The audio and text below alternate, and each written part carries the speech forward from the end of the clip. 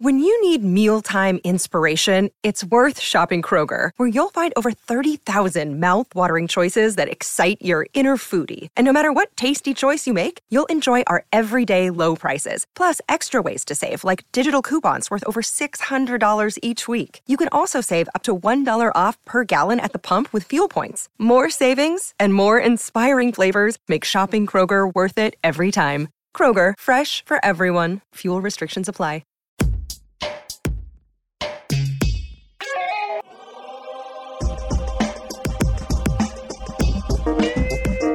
Welcome to the Drill Down. We've got business stories behind stocks on the move. I'm Corey Johnson with episode number 142 of the Drill Down. Well, just ahead, Facebook face plants, Amazon surges, and what about Google? We're going to give you some big context on these companies based on recent results. Plus, leave it to oil companies to struggle with $90 oil. Yes, $90 a barrel right now. We're going to talk about how one big driller is discovering new oil while managing the risk of high prices. And a fascinating company bringing new technology to the apartment business. We'll talk to Latch CEO Luke Schoenfelder. But first, it's sponsor time. The Drill Down is brought to you by Era. Never miss another critical event or insight ever. With Era, customize your company watch lists and track key events, mentions, filings, and more, all within an easy-to-use, customizable interface. That's Era, AIERA.com. And you can check out The Drill Down on any of your favorite podcast platforms, or some of them that might stink. I don't know, whatever you want. But hit the subscribe button and make sure you catch every single show. And the Drill Down is brought to you by Brain Trust, a global talent network that matches highly skilled technical freelancers with the world's most reputable brands. Brain Trust has helped clients like Bank of America, Goldman Sachs, Porsche, Under Armour, and more build agile tech teams fast at a fraction of the cost. Visit braintrust.com. That's BRAINTRUST.com to learn more. I'm Corey Johnson. Welcome to the Drill Down. We've got business stories behind stocks on the move, and wow. It's been an interesting few days, an interesting day, an interesting week, interesting month for stocks, and the business results that we're seeing are really interesting right now, Isaac. Yeah, they are. Corey, what stocks are you drilling down on today? Let's start with Alphabet. Alphabet trades under Goog, G-O-O-G, formerly known as Google. Shares have gained 37% in a year, but there's been significant movement. If you look at a 5-day chart of Alphabet, it started out 2,600. It reached just over 3,000 within the last 5 days. We're back at 2,853. But yeah, an incredible move. Probably 2 weeks, but 20% move, 11% this week. And I want to talk about this in the context of Facebook. So Facebook came out with earnings this week, as did Google. And Facebook absolutely, can we say this on the podcast? They shit the bed. They reported not only bad results and bad guidance. What they really said is that what they'd been telling us about the effect of, I'm beyond paraphrasing, interpreting. They came out and said, hey, all those changes that Apple made about how much we can see about customer data that we said wasn't going to affect us much, it's affecting us much. And the business model for Facebook has changed as a result. And the stock of Facebook collapsed down 25% or so, just an amazing loss of value for one of the biggest companies in the world. Frankly, I've rarely seen anything like this for one ginormous company, again, one of the biggest companies in the world in terms of market value, absolutely collapsing in a single day. But and full disclosure, I own shares of Facebook in my personal account. One of the reasons I don't want to drill down on it today, because I've got too much bias there. But nonetheless, I think there's some context on what's happening out there about first-party data versus third-party data. And if you think of the big giants of technology, of Amazon, Apple, Facebook, yes, Alphabet, they're different in what customer data they have.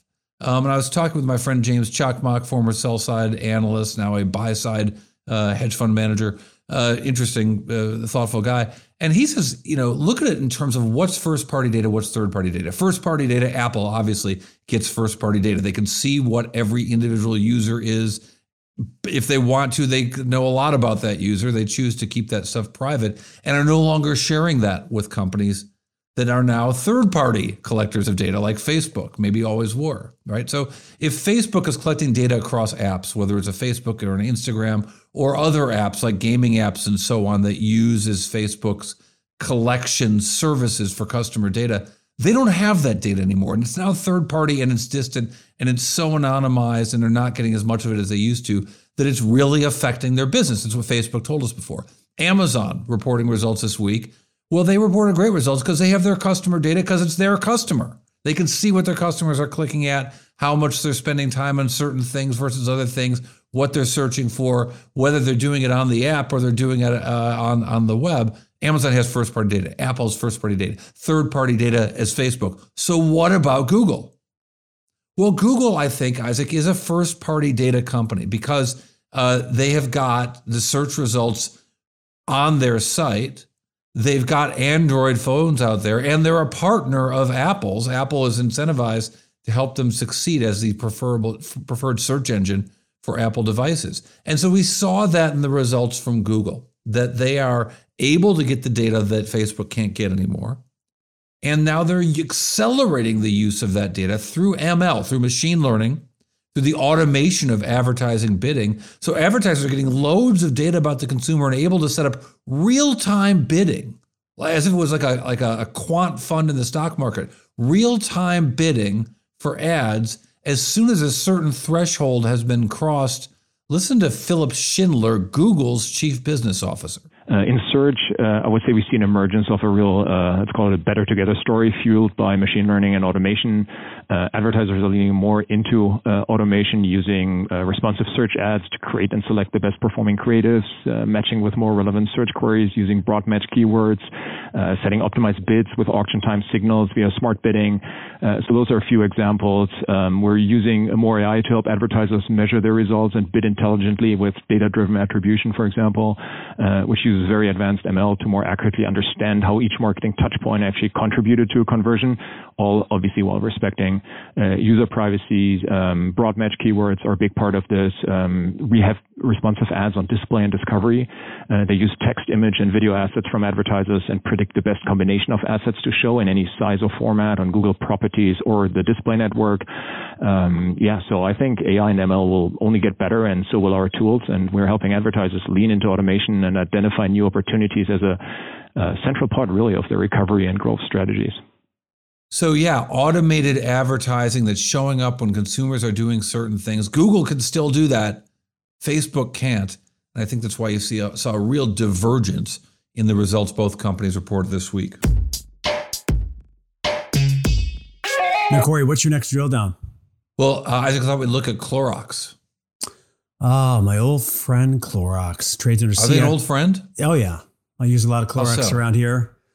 CL, they don't know that we're old friends, but I know. Yeah, it's one of those relationships. So you're Clorox, a stalker. You're a Clorox stalker.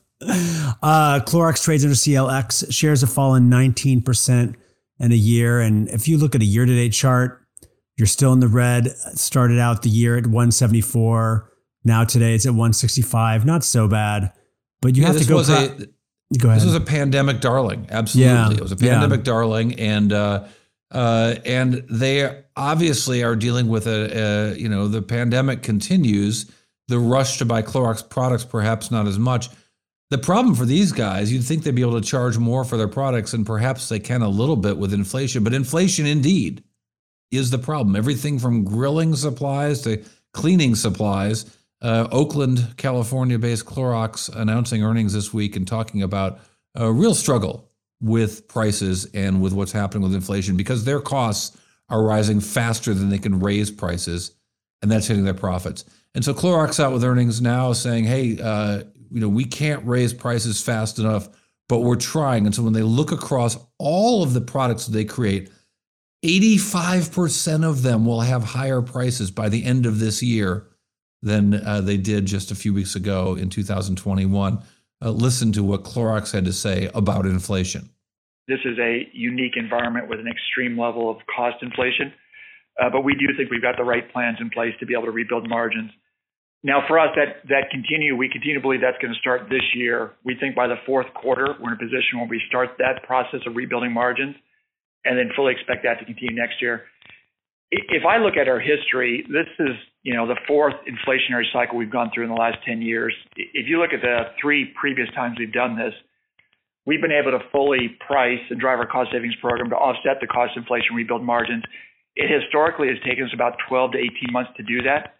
I would tell you, though, in this case, because of the extreme level of inflation we're dealing with, I expect it to take longer.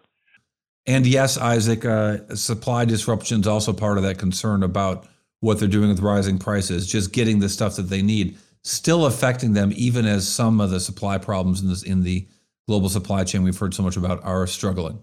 I'm surprised that it's challenging for them to raise prices, to be honest, because Clorox is one of those companies where you would think their products consumers are willing to pay a little bit more for. Yeah, well, they obviously think that their consumers are going to come back and pay more for, but it just takes them a little while to push those prices through their own supply chain. You'd think that rising prices or rising inflation would be beneficial to these companies, but maybe in this area you might think that it's quicker than it actually is. But with physical goods, it takes a minute to get that stuff to market and to jack those prices, as they're saying that it's going to take a full year to do so.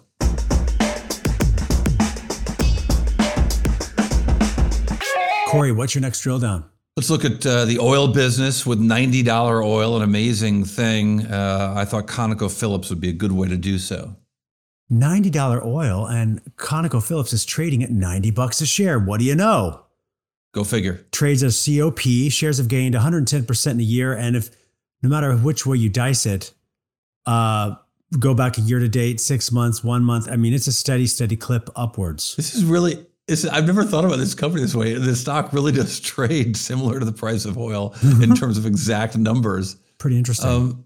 But yeah, it's been an insane time, obviously, for the oil and gas market. And oil and gas companies are responding as you would imagine. Now, ConocoPhillips, let's for those who don't follow the oil and gas business, your loss, number one. Number two, ConocoPhillips is different than Phillips 66. That was spun off long ago. That's the downstream company, the gas station company, and this is really a company focused on the upstream part of the oil business, which is finding oil, drilling for oil, and selling that oil and gas. And so ConocoPhillips is like so many other oil producers. After years of not drilling, of capping wells, these guys have got 20 rigs operating at the end of last year. They're going to add 4 more, that is. They've got 9 fracking crews out there. And they're in some of those regions where horizontal drilling has produced these kind of amazing results in the last couple decade or so. They've got one new rig planned for the Bakken up in North Dakota. They've got 3 more planned for the Permian Eagle Ford plays in Texas. But these are different kinds of wells. Wells that used to go horizontal for a mile or so. On the conference call this week, these guys talked about 3-mile wells, 3.5-mile lateral wells that are so big that you need to own a lot of acreage just to drill that far, because you're going to be crossing over into someone else's territory if it was a smaller company. But with WTI crude at $90, as we mentioned, all the drillers, not just ConocoPhillips, are picking up activity.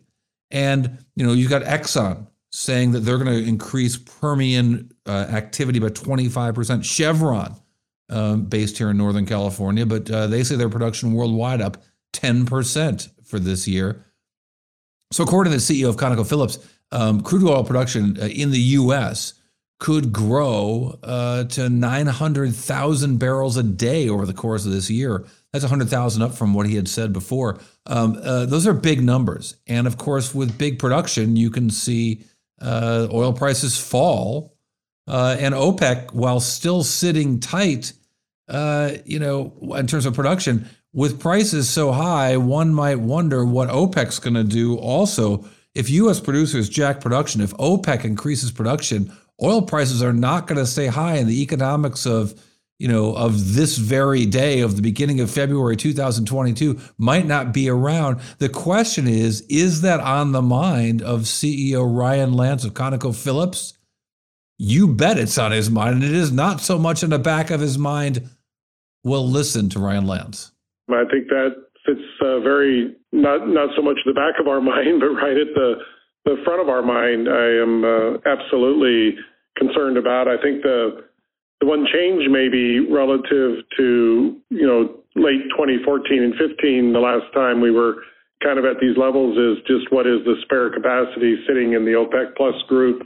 It was quite a different number back at that point in time, and we can all debate what that number is, and the fact that the inventories are down quite a bit globally, and certainly here in the U.S. So I think there's a little bit of time that we have associated with that, but certainly if we're getting back to the level of growth in the U.S. that if you're not worried about it, you should be. So there you have it, Isaac. If you're not worried now, maybe you should be, and you should be thinking about what's going to happen if these prices stay so high and companies start jacking production left, right, and center. It's going to be an interesting one to watch, and I think it's also going to be interesting to watch for the companies that provide the tools for drilling for oil and gas in 2022.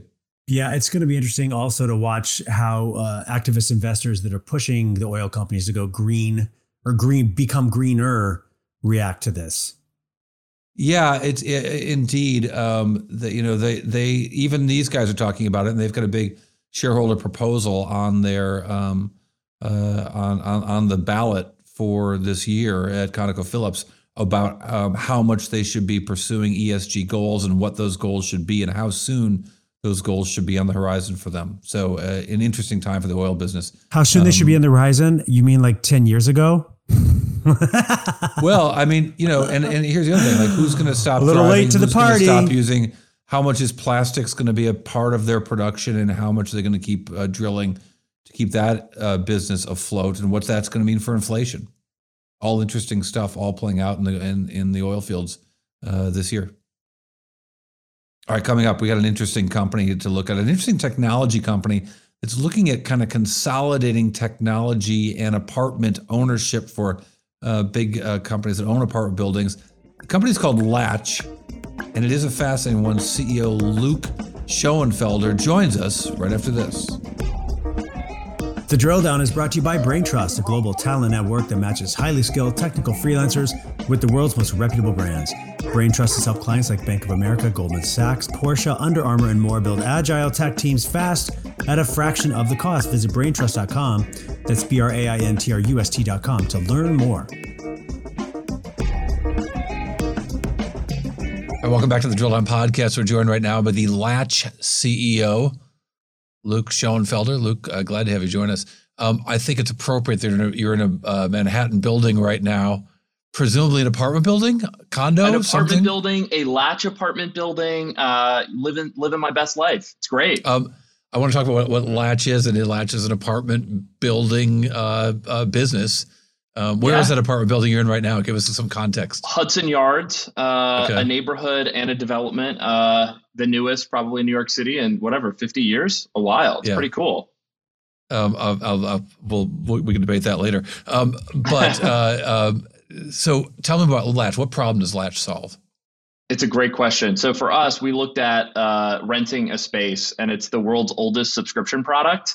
And it still sucks, right? Why hasn't it changed in thousands of years? And we looked at it and we said, what are the elements of this experience that just have too much friction in them? And the first problem that we decided to solve was around keys. So the first thing that happens when you sign a lease is you get a key. It's this manual process. And then it's this thing that sort of changes the way that you live in the space, because you're always sort of contingent on having this physical thing with you. And our big idea was, if we could take the physical world and make it digital and be able to share permissions the same way that you can add someone to a Google Doc and make physical spaces work that same way, the businesses and the opportunities that you could create were really, really exciting. And that was kind of the core of the core thesis at the beginning. And we've now expanded to do lots of other, solve other problems at the building, from package management to, security, to all sorts of other aspects of, things that go wrong at an apartment building that we think we can do better. Yeah, I think it's interesting. I can't tell you how many businesses I've talked to over the years that like to describe themselves not as a product solution, but as a platform for solutions. And why not? Especially if you're going to go public, right? Then you can claim to do anything in the future. But I do get the idea that that you can start with a lock on a door, but really there are so many interactions that we have with the physical spaces in which we live, and that landlords have between tenants, that could be intermediated digitally if you approach it just as that's the problem. That's right. And, to comment on that, I don't believe in building platforms. I believe that great products can become platforms, but it really has to be a great product. And so for us, if you look now, the average user opens our app more than 4 times a day. And that, if you think about the number of apps on your phone that you use that much, we have a very interesting, part of the relationship, as you described, between the space, the owner, the person who's occupying it, maybe their guest. It becomes a super interesting dynamic that we get to insert new things into. And we're excited to continue to do that. So you start with the lock. Well, let me back up. You probably start with the landlord. You probably start with the building. Well, like how the company started, or when we how business transactions start to work for your business? Oh, yeah. So basically, yeah. So a landlord wants to make their building. They want to solve certain problems at their building, right? They will then come to us, or we'll go to them and say, "Hey, we know you have these problems. Here's the sort of suite of hardware, software, and services that we have that we think can make your building a better place to live, better place to work, better place to visit. Here's what we got." And now a lot of people, the biggest seller, the biggest piece of that is the lock itself.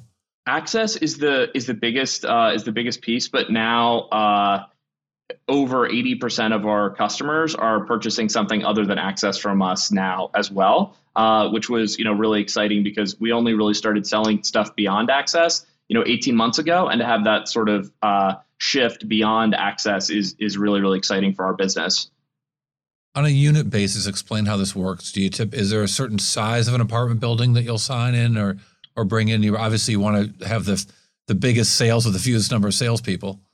Yeah, for us, we really look at a space. Nike has a saying that if you have a body, you're an athlete. And I think if you have a building and you're renting it, like you're a Latch customer. I would say that where we concentrate our energy is on some of the larger buildings, like think 100 units or so, just because it's often easier for us to find a central decision maker and work with them, not just at one building, but say, hey, you have these operational problems at 15 of your buildings. Like, let's come up with a package where we can solve this universally for you. And how do you sign these people? What's the sales process or sales team look like? Yeah, so we have a sales team that's led by our chief revenue officer.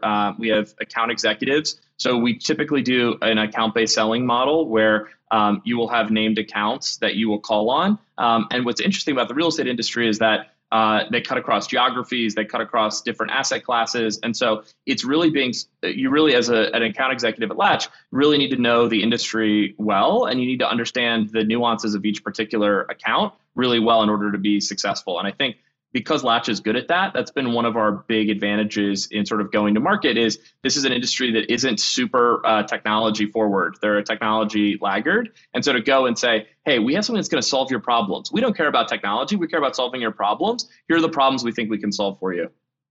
I would imagine it was a pretty hands-on process in the early days with a new client.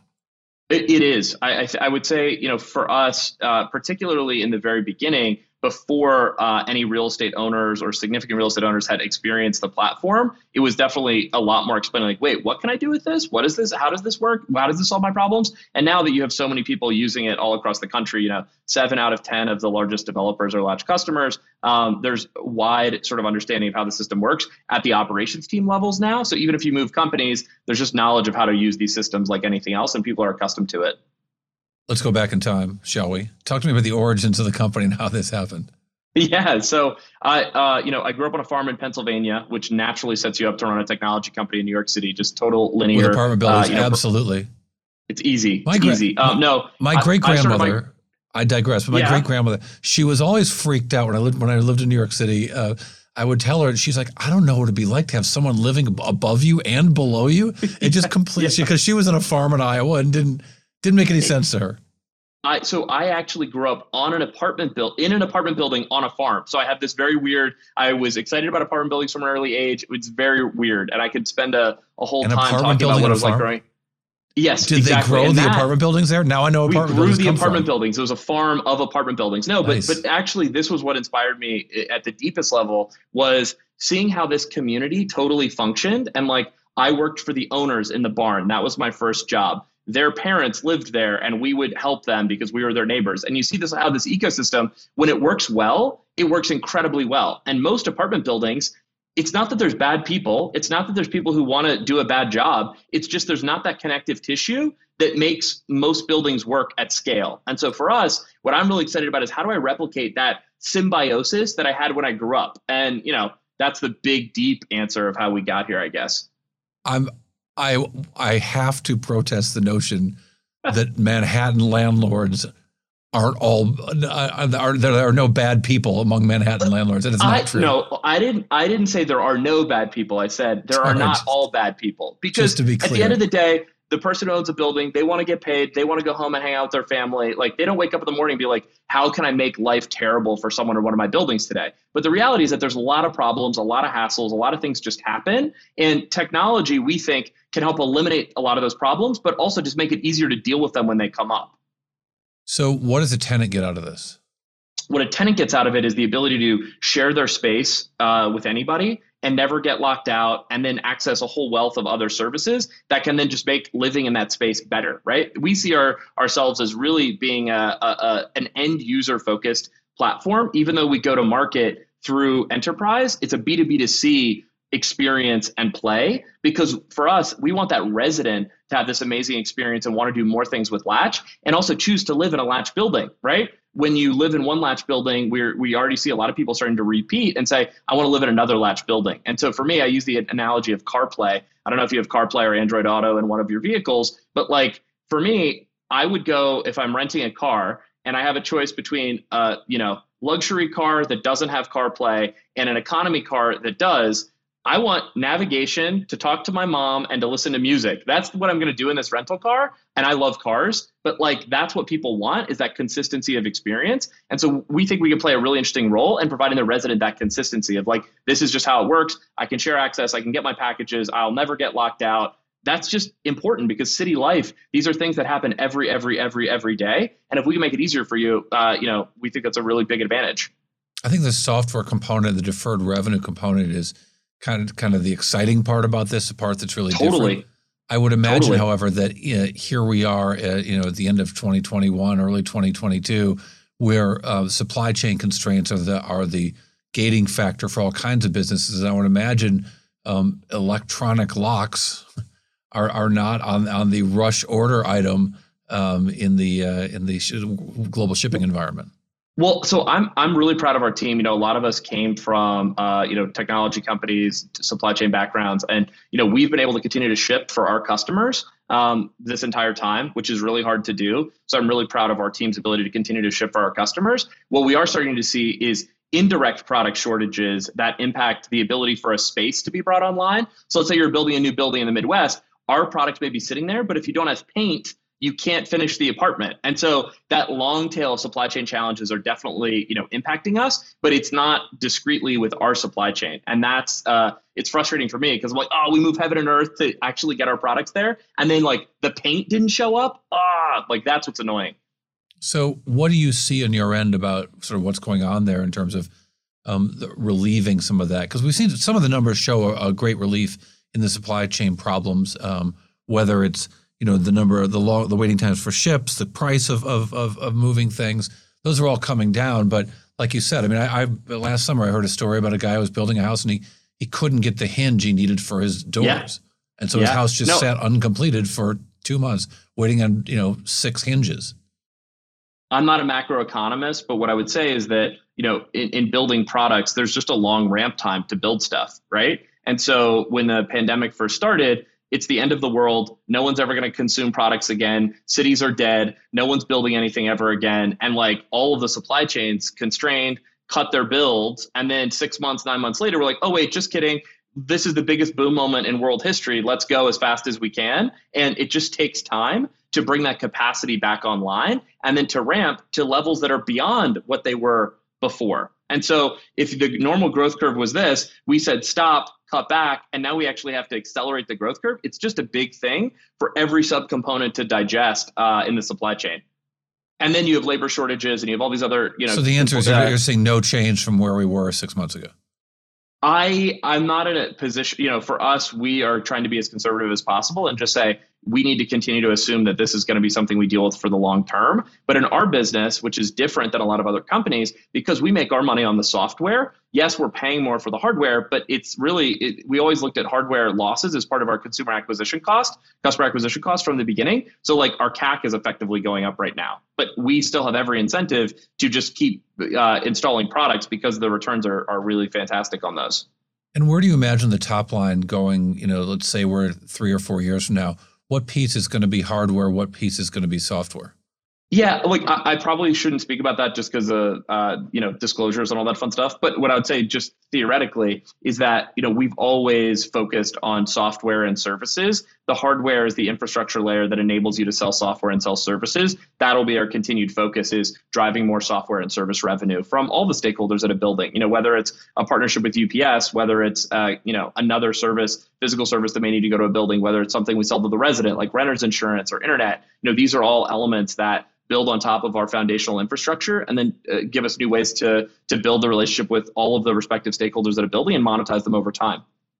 And what percentage of revenues, I should have asked this earlier, but if most of your product right now is access, and so most of your customers right now are the landlords, what percentage of revenue or how much do you collect up front? Is it a year-long payment? Is it a 6-month payment? Because your deferred revenues continue to grow, and it's, for investors, it's nice to kind of see that there's money coming in that's already been booked and is sitting in a pocket somewhere.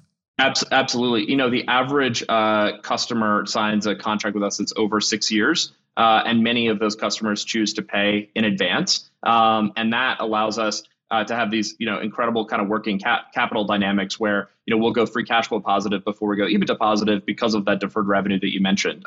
And that, particularly early on, was a great way that we were able to continue to fund R&D without having, to raise additional equity capital, because our customers were effectively prepaying us. And because, software margins are what they are, we had a pretty predictable way to finance our growth and finance R&D. Luke Schoenfelder is the CEO of Latch. Luke, thank you for your time. We do appreciate it. Corey, thanks for having me. Really appreciate it. All right, well, coming up next on The Drill Down, we'll have the Drill Down Bite, that one number that tells us a whole lot about Latch. Look at those deferred revenues when the Drill Down continues. The Drill Down is brought to you by Era. With Era, give yourself an information advantage. Connect directly to earnings calls and other investor events with live transcription and event intelligence. That's Era, AIERA.com. And let us know which stocks you would like us to drill down on. We could use some pointers and things that you see in the market that you think could use an examination, some special clips from some special conference calls. Let us know where we should be drilling down. All right, we're back with the Drill Down Bite, that one number that tells us a whole lot. Look, this company's all about growth, Isaac, and I think one of the reasons the stock has kind of collapsed is that growth has slowed down, but the numbers are still super impressive. So I'm going to give you their most recent revenue growth number. It's only $11 million, still a small business for the quarter, but in the third quarter of this year, the company showed us that $11 million was up 120% from the year before. So a tiny business by market standards, but growing, Isaac, at a rapid pace. Now, the previous quarter, they're growing at 228%. So a big decline in the growth rate, but growing a lot. And you see that in their share price too over the past year. Yeah. The stock has reflected that it's a small business with a big valuation. A lot of hopes for this business, but they got to grow. Maybe the stock's too, as my mom would say, too big for its britches. Not anymore. Who cares? It's an interesting company. Less so, I would say. Its britches are shrinking. All right, that is the Drill Down Bite. That is the Drill Down. We appreciate the time you have given us today. Isaac Webster is our executive producer. Ben Wilson, our editor extraordinaire. The Drill Down is a production of the Business Podcast Network.